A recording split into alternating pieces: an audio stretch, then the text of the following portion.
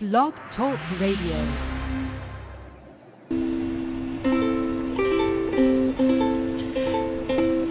Hi everyone, this is Camille from sunny California, and you're listening to the Coffee Chat with Camille show, which is the podcast series that interviews various guests about real-life topics for people who love to learn.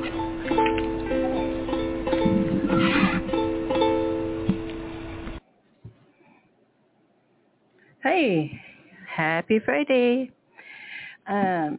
This is Camille, your host, and I am going to have a very special guest and a very special topic. Why do we keep losing 22 veterans a day? How do we change this with Joseph Malone? I gave you a biography about Joseph. He is the CEO and founder of Southern Cross Safety Academy, a personal safety training company that provides life-saving mindset and skills training to private citizens and corporations. Sorry about that. Since leaving the military, Joe has provided customized training programs to private citizens and corporations around the world on mental resiliency and self-reliant personal safety skills. He is the published author of the Women's Safety Guide, and aims to train over 1 million citizens in personal safety and awareness. Joe has a bachelor's degree in Homeland Security and Emergency Management, is an International Board Certified Protection Professional, or CPP, through ACES, is a nationally registered EMT, a certified mobile forensic examiner, CCME, a NAUI certified rescue diver, and a certified technical rescue team leader, an NRA firearms instructor, and I'm going to say ASHI, but ASHI CPR, and first aid instructor, and Illinois conceal carry firearms instructor, a federal firearms licensed weapons dealer, an NRA certified range safety officer, and founder of Southern Cross Safety Academy. You can reach Joe directly at southerncross.company or j.malone@southerncross.company. Okay? So we're going to go ahead. I can see that he's in the studio. And I apologize for the reading today, but I don't have my glasses. I can't find them. One moment, okay? Hi, Joe. Welcome. Hey, how are you doing today? Wonderful. Thank you so much for being here. And I just want to go ahead and get into the interview. Why do you see so much publicly displayed violence in society? Well, we see a lot of publicly displayed violence for a couple of different reasons. One being the news negative propagation. If it bleeds, it reads. So they always want to focus on the worst parts of society. And the reason behind that is it resonates with our survival instincts.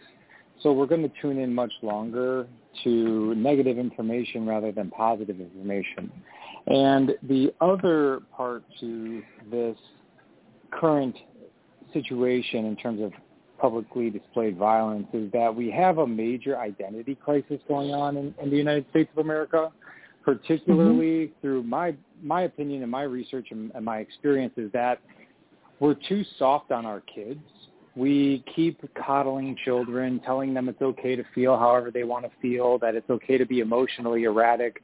We're creating this confusion with gender identity, and we're ignoring just the principles of life and existence, and that confuses a lot of young adults as they grow into adulthood. And so by not being capable of managing one's emotions, by not having a sense of identity, which subsequently means that we don't have a sense of purpose, whenever they grow into the adult age, all this also coupled with a lot of social isolation, not just because of the COVID years, but just in general, because of technology and social media, we're more isolated from one another than we ever have been before. That has a lot of negative neurochemical effects within the brain.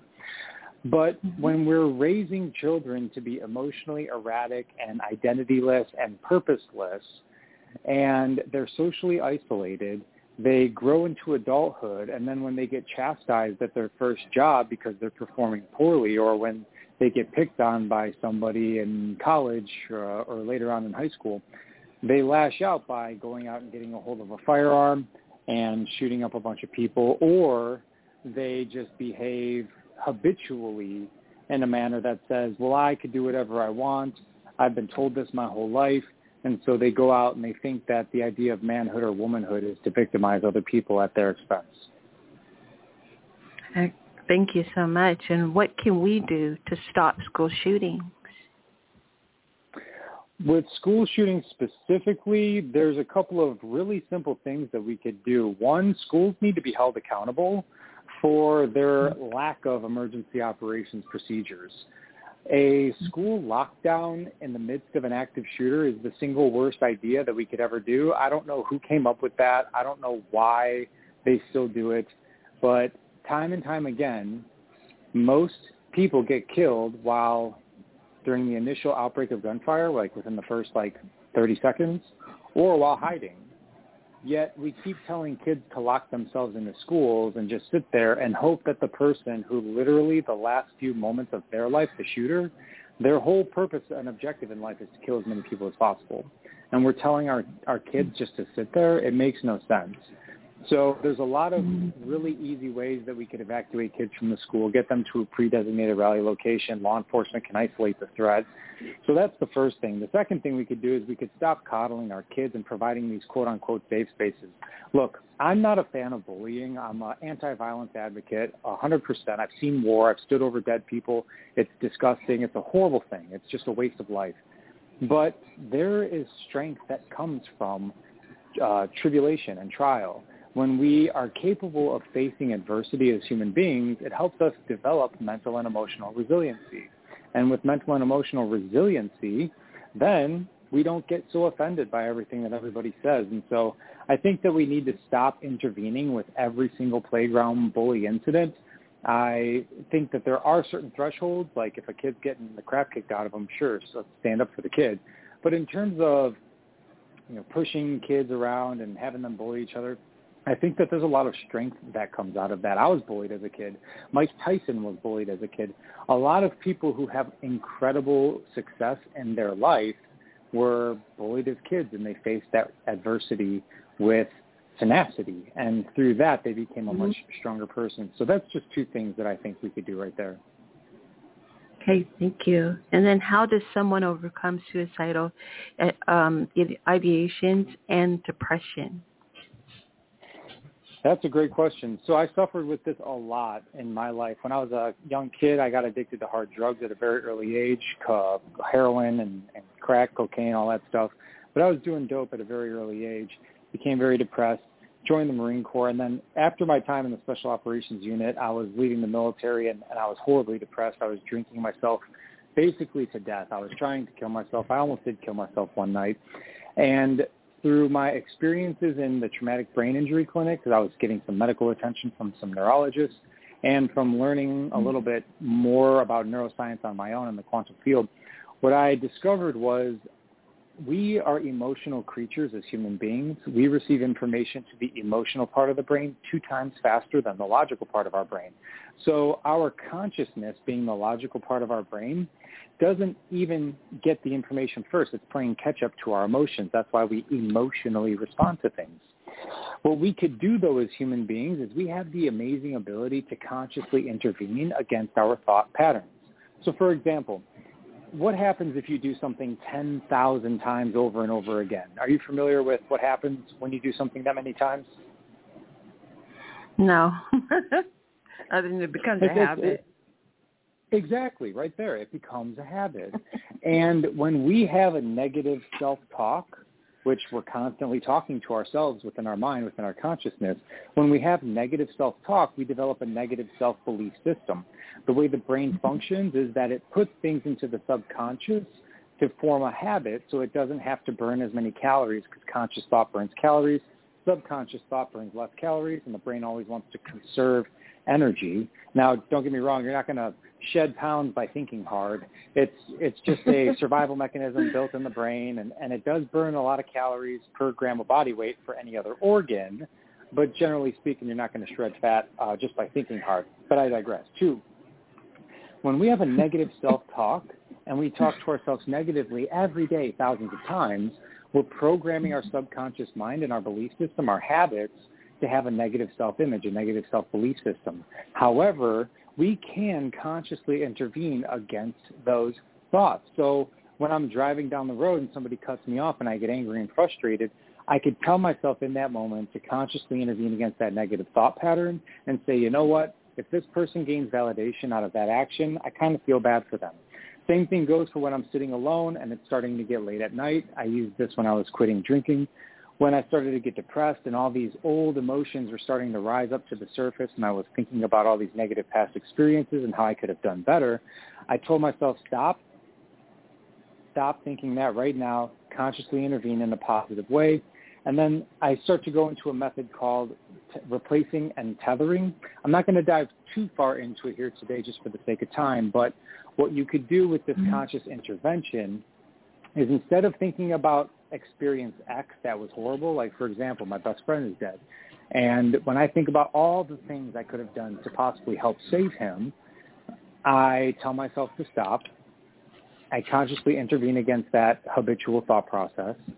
And I think back to a time where I had a small victory or a win or a great victory, any sort of positive experience in the past, and I allow myself to feel the emotion associated with that positive experience. The wind on my face as I stood on the cliffs in Ireland, or, traveling across Brazil, surfing the waves in the ocean out there. It could be the simplest things or the most prolific things, like the birth of my son. And in that moment, when you consciously intervene against that negative thought, you're replacing that negative with the positive. And when you allow that emotion to overcome you with the positive experience, you're now tethering your current situation, your current circumstances to that positive experience. And when you do that enough times, you build the habit into the subconscious to where you begin to intervene against those negative thought processes automatically. That's just one really simplified way as to how people can overcome their depression and suicidal ideation. You got to restructure your belief system, the way that you view and talk to yourself, in order to become somebody new. Because when you do that, it actually physically changes the brain. It changes the physical structure of your brain. And so you are actually becoming, even though it might not be totally visible on the outside, in time it will be, because you just vibrate and radiate different energy, but you are physically changing the person who you are. Wow. That's excellent. And then what is the biggest problems veterans face when leaving the military? Yeah, so it is a lot of the negative belief systems, the negative self-talk, the loss of purpose. One thing about going into combat was you're constantly forced to live in the moment. And when we're capable of living in the moment, we have no depression. Depression is reflection upon the past. Anxiety is projections into the future, which most of the times we project negatively by default due to our survival mechanisms. So going into combat, being a part of a strong, larger organism, being important is really, important to human beings. And this kind of even ties into the violence we see with kids and school violence when they have purposelessness. Veterans face the exact same problem when they leave the military. They are no longer as purposeful as they were. They feel a sense of purposelessness. And when you're dealing with the current Afghan debacle and Iraq, these wars, I myself can speak from experience where you look back and you're like, what was all that for? It was pretty pointless right now at this stage and age. I mean, quite honestly, it was. And so there's a little bit of guilt and sadness that comes along with that, compounded with you start smoking a little bit of weed when you get out of the military, you start drinking a little bit of booze, and then you start getting out of shape, you have no direction, maybe you go to school for a little bit, you're just thrown a million resources, but you're not shown how to navigate the waters of those resources, and things compound really quickly. And look, I'm not saying that you can't do any of those things, But what I am saying is that they contribute negatively to the current state of existence within that veteran as they're transitioning out. Transitioning out of the military is a very scary time, tumultuous time. I've done it twice because I had a small break in service. And if veterans don't have the right mindset and the right belief system in place, just like the second time when I got out, I was dead broke, $65,000 in debt, staying in a tent on a beach, ready to blow my brains out, quite honestly. And in order to avoid going into those types of positions, veterans need to have good self-talk, good belief systems. They need to maintain good positive momentum on their way out. And they need to have a sense of purpose and community. And that's really where a lot of my program started from, Warriors in the Garden, is that I wanted to help veterans transition and navigate the waters of resources specific to them and their geographic region for their life goals, for their current circumstances, not just a blanketed type of resource. But it always comes back to, in all of these cases, by the way, you must, on top of the mindset, be physically fit. Nutrition, diet, physical fitness is absolutely imperative if you want to see expedited and compounded results. And I help people do this every single day, all day long. It's what I love doing. It's remarkable when you could pull somebody from the depths and the pits of disparity and wanting to end their life, and then they're looking at you saying, I never would have imagined I'd have so much energy, so much joy, so much vigor, so much purpose. We as human beings are social creatures. We need to have that purpose. Okay, thank you. Excellent. And then how does someone change? So it always starts with an emotional evocation of some kind. So for me, it was waking up on the floor with a gun in my mouth and my fingers still on the trigger. I was very intoxicated, and a buddy knew I was in distress, came to help me. I knew that I had to change, and I didn't want to feel the way that I felt anymore because I felt horrible for a long period of time. So I got angry with myself, and I became emotionally evoked. Emotion, all things in the universe are created from energy, matter in the form of energy. Energy creates matter. So matter is a form of energy, just condensed or changed in some way based off the rate of vibration. That's a scientific fact and principle. Matter created nor destroyed. So emotion stands for the old Latin term of energy in motion. So when we become emotional, we become moved. That's where the saying, hey, I became moved by your speech. I became moved by that film. Because emotion, you became emotional, means that energy is in motion at a great rate of vibration. And so when you become emotional, it generates energy within oneself to begin to make change. And it must be incremental change, like Newton's law of motion. That which is in motion tends to stay in motion. But you must develop momentum. You can't just immediately expect to do 10 million things. Like you can't go to the gym and just bench 315 for 100 times. You must first go to the gym and maybe even bench the bar by itself. And then after a few months of soreness and recovery, maybe you could put 95 pounds on there, and so forth and so forth. You must gain momentum. And the way that I recommend people do this is, one, stop drinking if you're drinking. Stop drugs or any vices. Allow yourself to feel the pain, because that's the emotional evocation. Then start to go to bed early. For me, at the time I took sleeping medicine. I went to bed at like 7 p.m. and I would get up at 3. Now this is years ago, 5 years ago, and I've been doing it ever since. So I have a really good nighttime routine. I don't really get on the computer too much. A little guilty of that with my business and my work. But for anybody just starting, you got to be strict. So no phones, no blue screens an hour before bed. When you get home from work, turn all the lights in the house down. Listen to only calming music. No news, no movies or angry music. Drink some chamomile tea. Get yourself into a solid sleep routine. And go to bed very early. Wake up very early. When you wake up early, there's no distractions. And then don't look at your phone for at least 30 minutes, at least. But then drink a tall glass of water. That right there, developing that nighttime routine, going to bed early, getting up early. I get up at about 2:30, 3. This morning I got up at 1. But that's just because I'm very excited about today. I got a lot of great stuff going on, including this interview. When you get up early, you're just distraction-free. And then drinking water, we've lost sight of how important water is. We're made of 70% water. And so by hydrating ourselves, our brain becomes more functional. And now we have time in the morning to focus on being productive and starting our day off at a higher rate of vibration, which means we'll last longer through the day before we crash due to the negative energy that surrounds us. Okay, thank you. How can we increase our situational awareness? Yeah, it's a great question. The way that I break this down whenever I'm doing training is you have to know what to look for, when to look for it, and exactly when to look for it. So what to look for, when to look for, and where to look, What to look for, there's 3 types of behaviors, which is anomalous, obvious, and nefarious. When to look is at certain choke points or transitional spaces throughout your day, like gas stations or parking lots. And then where to look is within your immediate vicinity. So to summarize all of that, I tell people, look people in the face and eyes as you pass them by because it could save your life. When we look at people in the face and eyes as we pass them by, don't awkwardly stare, but just literally look at somebody. About 1.28 seconds in American culture, you could look at somebody in the eyes as you walk past them.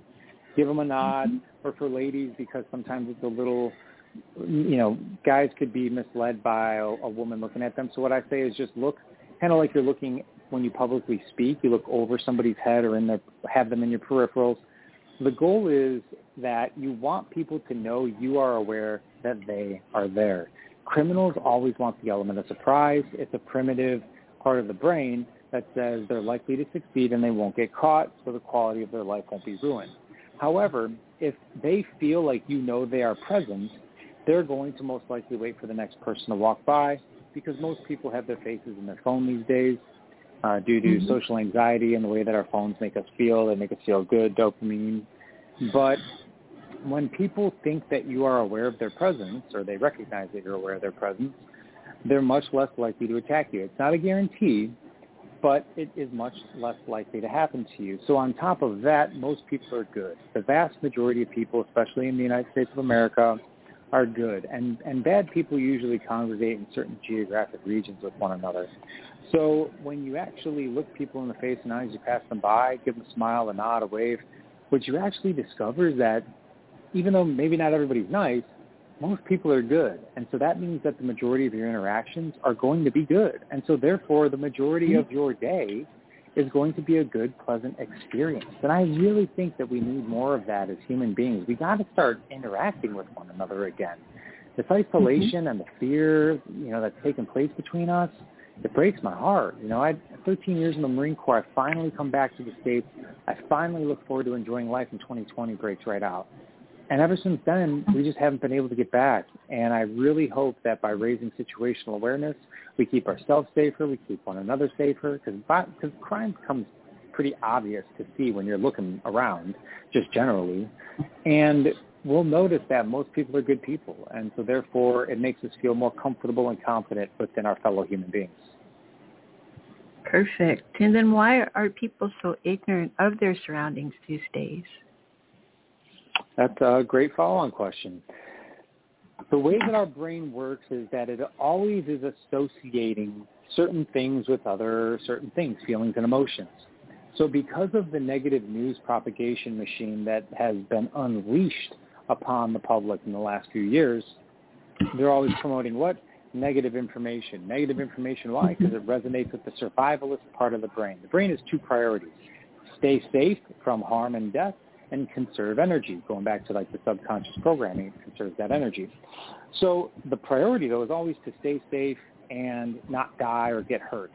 Well, if you're hearing news in the background, and if you're watching news, and if you're on social media, it's all this negative information about what? Humans doing bad things to other humans, whether it's the war in Ukraine or politics or corruption or COVID or people who disagree with your belief systems, because the algorithms in your search engines, don't be mistaken, my friends, they are literally designed to make you tick. So they develop these avatars or these personas based off of your search history, and they say, hey, Joe or this, Bob or Ted, this makes them angry when they read it, and because it makes them angry, they scroll on it longer. So let's make sure we prioritize that information whenever they're searching for X, Y, or Z. Because of the negative association with all other human beings and all this negative behavior, we naturally become more anxious and fearful when we go out in public. Why? Because the subconscious brain, remember, 10,000 times, and we look at our phone about 1,000 or 3,000 times a day. So imagine all the repetitions you're getting every time you hear the news. Every single thing associates what? Negative people with damaging and death-related information. So your subconscious is super programmed right now to think that human beings are these bad, dangerous people. Even if you consciously know that most people aren't, your subconscious does not. And that's where a lot of social anxiety comes from. So when you go out into town and you're feeling this bit of social anxiety, the body always seeks balance, homeostasis.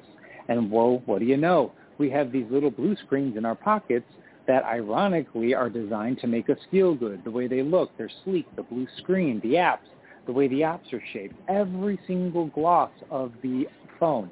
It's all designed to do what? Release dopamine and serotonin, the feel-good chemicals, if you will, are the direct opposite of your anxious chemicals.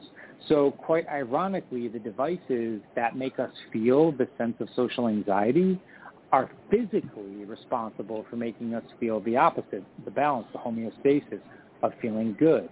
So even though the information being propagated from it is negative, the design in itself is made to make us feel good. And so we subconsciously now rely upon that to find balance. Even though it's somewhat artificial and superficial, we still find ourselves with our faces buried in our phone when we're driving. I mean, 5,000 people drive and die all the time.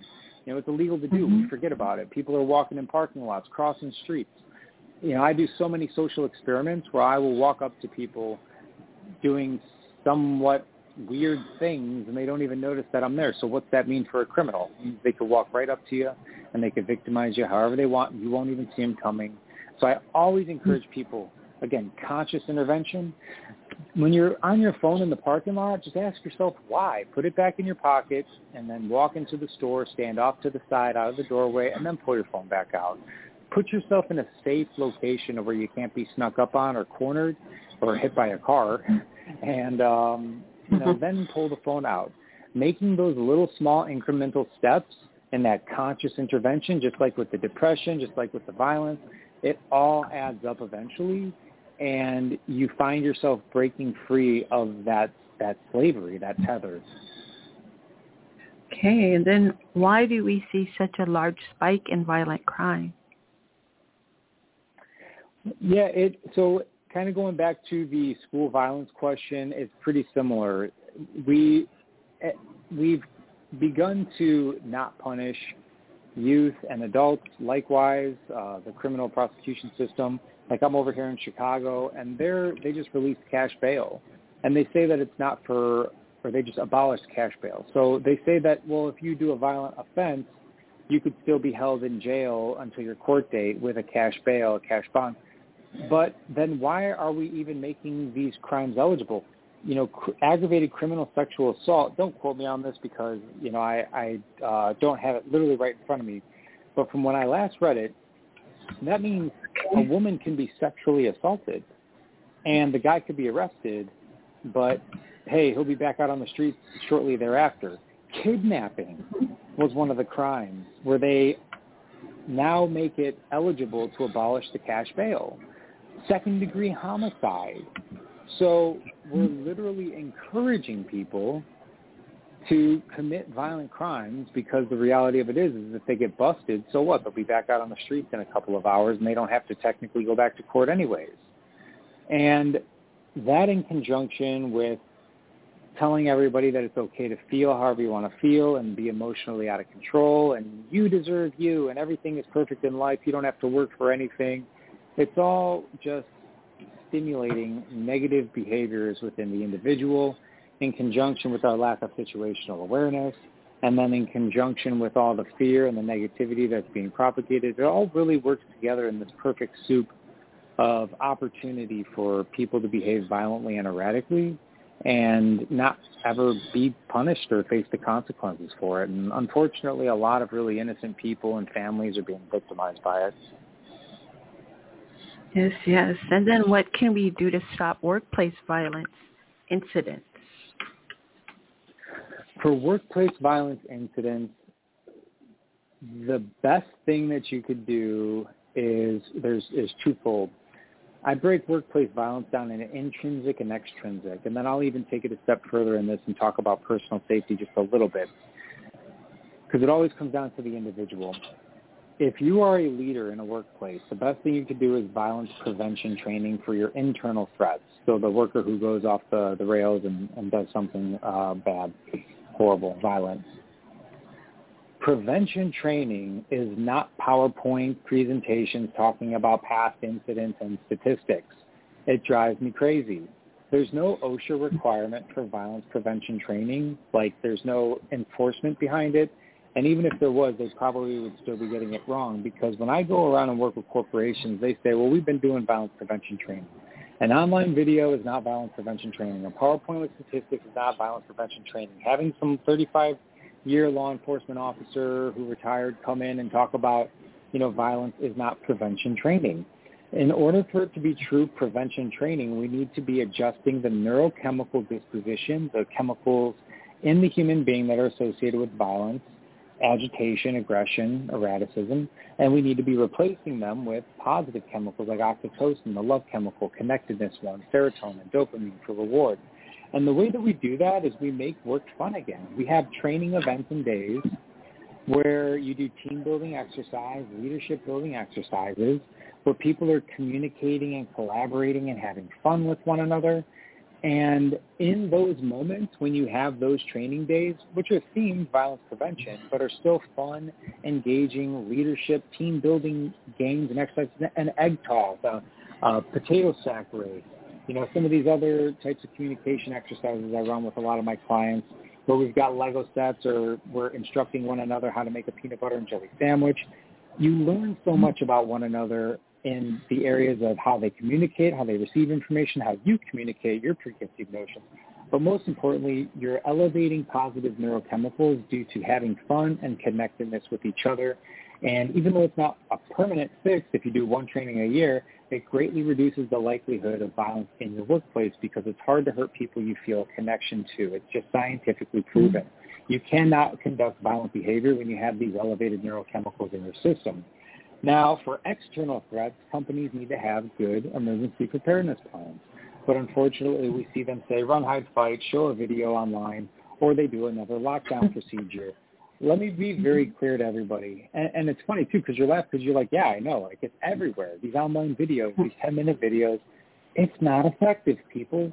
And we're not even talking about the costs of liability and insurance and all these other it's $1.3 million on average per death per employee in a workplace, and that is not all the indirect costs. That's just a very rough average back in 2019, Department of Labor. It's much worse than that these days. Talk to any human resource representative from a major company. But what people need to understand is that distance equals time equals safety. The more distance you have between somebody trying to physically harm you, the more time you have to respond, react, and think, and the more time it takes for them to acquire you as a target. All of that adds up and equates to safety. So get yourself out of there as fast as possible. I would recommend jumping out of a second-story window if a shooter's walking down the hallway heading towards your room. I absolutely would. Or learn how to hide so you could fight that individual. People are so afraid to confront this topic of active shooter because they're afraid to get it wrong. Why? Because when people first started doing training, they hired the wrong people who were teaching the wrong things, who are unqualified. If you want to hire a qualified person, look for a special operations veteran. We live in active shooter environments. Now, that's not to say every special operations veteran is going to be the best trainer or planner, but I'm telling you, it's going to definitely make a huge difference when you have somebody who's lived and experienced inside of these active shooter environments. Not just experience, but actually planned repetitively hundreds of times for what to do in these incidents. If somebody doesn't tell you distance is your best advocate and how to get distance and how to gain accountability at a pre-designated rally location, then that's your first indication you probably shouldn't hire that person. You should develop your emergency operations procedures for workplace violence incidents. But I digress to having good, effective preparedness plans. Now, this also comes into context with personal safety. The best thing any human being can ever do, and I'm not some crazy gun nut, all right? I'm not. I'm an anti-violence advocate. I hate violence. It's such a horrible, horrible waste of life when we hurt one another. But it doesn't negate the fact that we need to know how to defend ourselves with lethality. And this was the other main portion of Warriors in the Garden, my coaching program, is aside from the mental attitude, your self-belief, aside from your physical fitness, which we're not getting you don't have to be a super jacked bodybuilder, but just somebody capable of moving effectively to defend themselves or their loved ones. You have to be lethal. And lethality is not just violent behavior.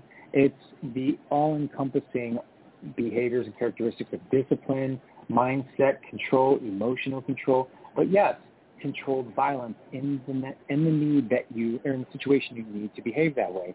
When people understand what to look for, have good situational awareness, have good de-escalation skills, but ultimately, when people know how to use a firearm, the greatest personal safety tool ever created in the existence of ever mankind, when you know how to use it effectively and safely, then you are giving yourself the greatest opportunity and the greatest advantage possible. Almost every single active shooter is stopped by what? A person with a firearm, whether it's law enforcement, a private citizen. There's been a handful of incidents where an unarmed citizen or somebody armed with pepper spray has actually stopped active shooters, and they are incredibly brave souls. But the odds were stacked against them in that moment. And so when people understand how to use personal safety tools like a firearm, like pepper spray, in an effective and safe means, then they're giving themselves, they're empowering themselves, and society is empowering itself, which is really where the Second Amendment even comes from to begin with. Again, I'm not a huge gun nut. I'm not telling you all these statistics and all the different types of guns out there and X, Y, or Z. I think people should have training. I think there should be background checks.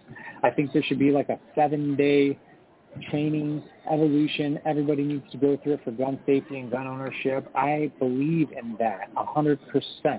I don't think anybody should just be able to walk into a Walmart and get a gun. But I digress to, you need to know how to defend yourself against violence and violent crime. It's absolutely imperative. And even furthermore, it sets the example for your kids. If you don't know how to defend yourself against violence, you're telling your kids it's okay for them not to know how to do that. And then when your kid gets victimized by a violent criminal, you have nobody else to look to except for yourself for not setting that good example. Okay. And then for our last question, what was your military transition like, and what can people learn from it? My military transition was pretty horrible. But again, through all adversity comes strength. I was incredibly depressed. I had a lot of survivor's guilt. I was drinking. I was on 26 medications. I was diagnosed with traumatic brain injury. I didn't know what that really meant at the time. It makes a lot more sense to me now. And I was engaging in a lot of high-risk and dishonest behavior, and I ended up losing all my money, high-option stock trading, went into debt, $65,000, told the military I was going to kill myself. My unit literally handed me papers and said, we'll just do it after you get out. And I was just an absolute mess. And sometimes I still think there must have been some for me, there was divine intervention, undoubtedly. I just haven't figured out a way to explain that verbally to people without just saying divine intervention, but there really was. I learned about the brain. I learned about quantum physics. It all started when I stopped drinking and I started getting up early, and I was spending that quiet time as the world was still asleep alone to myself, and that's why I still do it to this day. I started to find certain behavioral, biohacking, health-related hacks, some people like to call them. And I just really started to learn about myself and what caused me to feel the way that I felt. And I was able to eventually gain momentum. It wasn't just a smooth process back up, But this is where the new book that I'm working on, it doesn't have a title yet, but I think it's going to be The True Self, aligning your actual self with the max potential of your life. You know, we have the true self and the actual self. And the actual self is where we currently find ourselves and how we feel and the things we do daily. And the true self is the maximum version, the best, greatest, most positive, impactful version of ourself that we could be.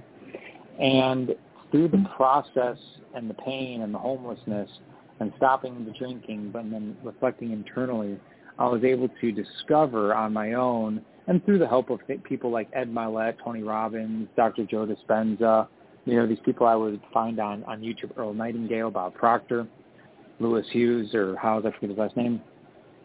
But these people taught me how to correlate the scientific principles and the spiritual principles into my actual life and everyday life. And then I was able to gain really good momentum. Remember, I started off with just going to bed early, drinking water. And that turned into years and years now of compounded behaviors. But I would recommend to people that don't get overwhelmed thinking about the 100 things that you need to do. Just think about the 5 things that you don't need to do. You know, stop drinking, stop the drugs, stop numbing your pain with vices and pornography and sleeping around and lying to people. You know, stop lusting for the wrong things in life. It's not about what you need to do. It's about who you need to become. And when you realize that and you connect with that and you realize all of us are connected, the whole universe is connected through one energetic force field, then anything is truly possible. That was excellent. Thank you so very much for being here and for your expertise. And I just wanted to know, I just had a quick question. What is your favorite coffee or hot beverage? Well, it's funny. Why do you ask that question? Do you just see me drinking coffee all the time? This is called Coffee Chat with Camille. And so it's just one of the questions that I ask my guests. Obviously. Yeah, right? Like, come on, Joe. Like, get with it. Like, it's in the title. My favorite style of coffee from the regions of the globe is, it's going to be like, I love Kona coffee. It's so delicious. I love the lighter blends. Yes. But yeah, Kona and Costa Rican blends, I love those. Wonderful. Thank you so much. And then could you please let our audience know what your social media handles are? Yeah, Instagram is where I'm the most active. Joseph_Malone_official on Instagram. And actually, we're about to kick off a dietary weight loss challenge. If anybody's interested, $1,000 cash prize. You have to put in $35 per month for the next 3 months. It goes from August 15th to December 15th. The person with the greatest progress, I give you the dietary plan and everything. And I've got pictures up there and proofs of concepts that I know what I'm talking about. So if anybody's interested, $1,000 cash prize, good little Christmas bonus. That's on Instagram. You can reach out to me, direct message me there. It's always me responding. And then Facebook, Joseph Malone, YouTube, Southern Cross Safety Academy. And then, as you mentioned earlier, southerncross.company is the website. And I respond to all my messages personally. So if there's ever anything I could help anybody out with, mindset, physical fitness, discipline, skill development, family safety, never hesitate to reach out. It is my purpose for being here. I give away so much stuff for free because I believe in giving. It is what I'm here for on this earth. Excellent. Thank you so very much, Joe. It's been a pleasure. And please take care of yourself. And thank you for all that you do and for your service. Thank you so much, Camille. Have a great day. Same to you. Thank you so much. Bye. Bye. Okay, everyone. That was the magnificent Joseph Malone. I mean, he's just, oh my God, his interview was so powerful. I was taking notes. And so I've learned so much, and also I'm going to definitely share a lot of what I've learned with my husband because he was in Operation Iraqi Freedom and Operation Enduring Freedom. That's Afghanistan and Iraq. And I just think it's so important to support veterans, to recognize how much they help all of us. And also, as he explained, how if we feel that, we need good training about how to deal with a shooter, active shooter, our veterans are there, right? And so, at any rate, but I don't want to go on and on because this is a very powerful interview, and I hope that you, the listener, are enjoying it. You know what? You can listen to this interview and all of them. I'm almost at about 100 episodes now.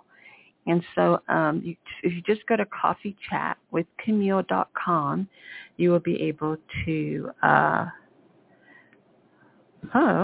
let me see one moment. Looks like my time might have run out. I'm not sure. Oh, well, anyway, let me sum this up. Thank you all so much for listening. Please go to coffeechatwithcamille.com to listen to more episodes, including this one. Thank you so much for listening. Okay, everyone, have a happy Friday. Bye for now.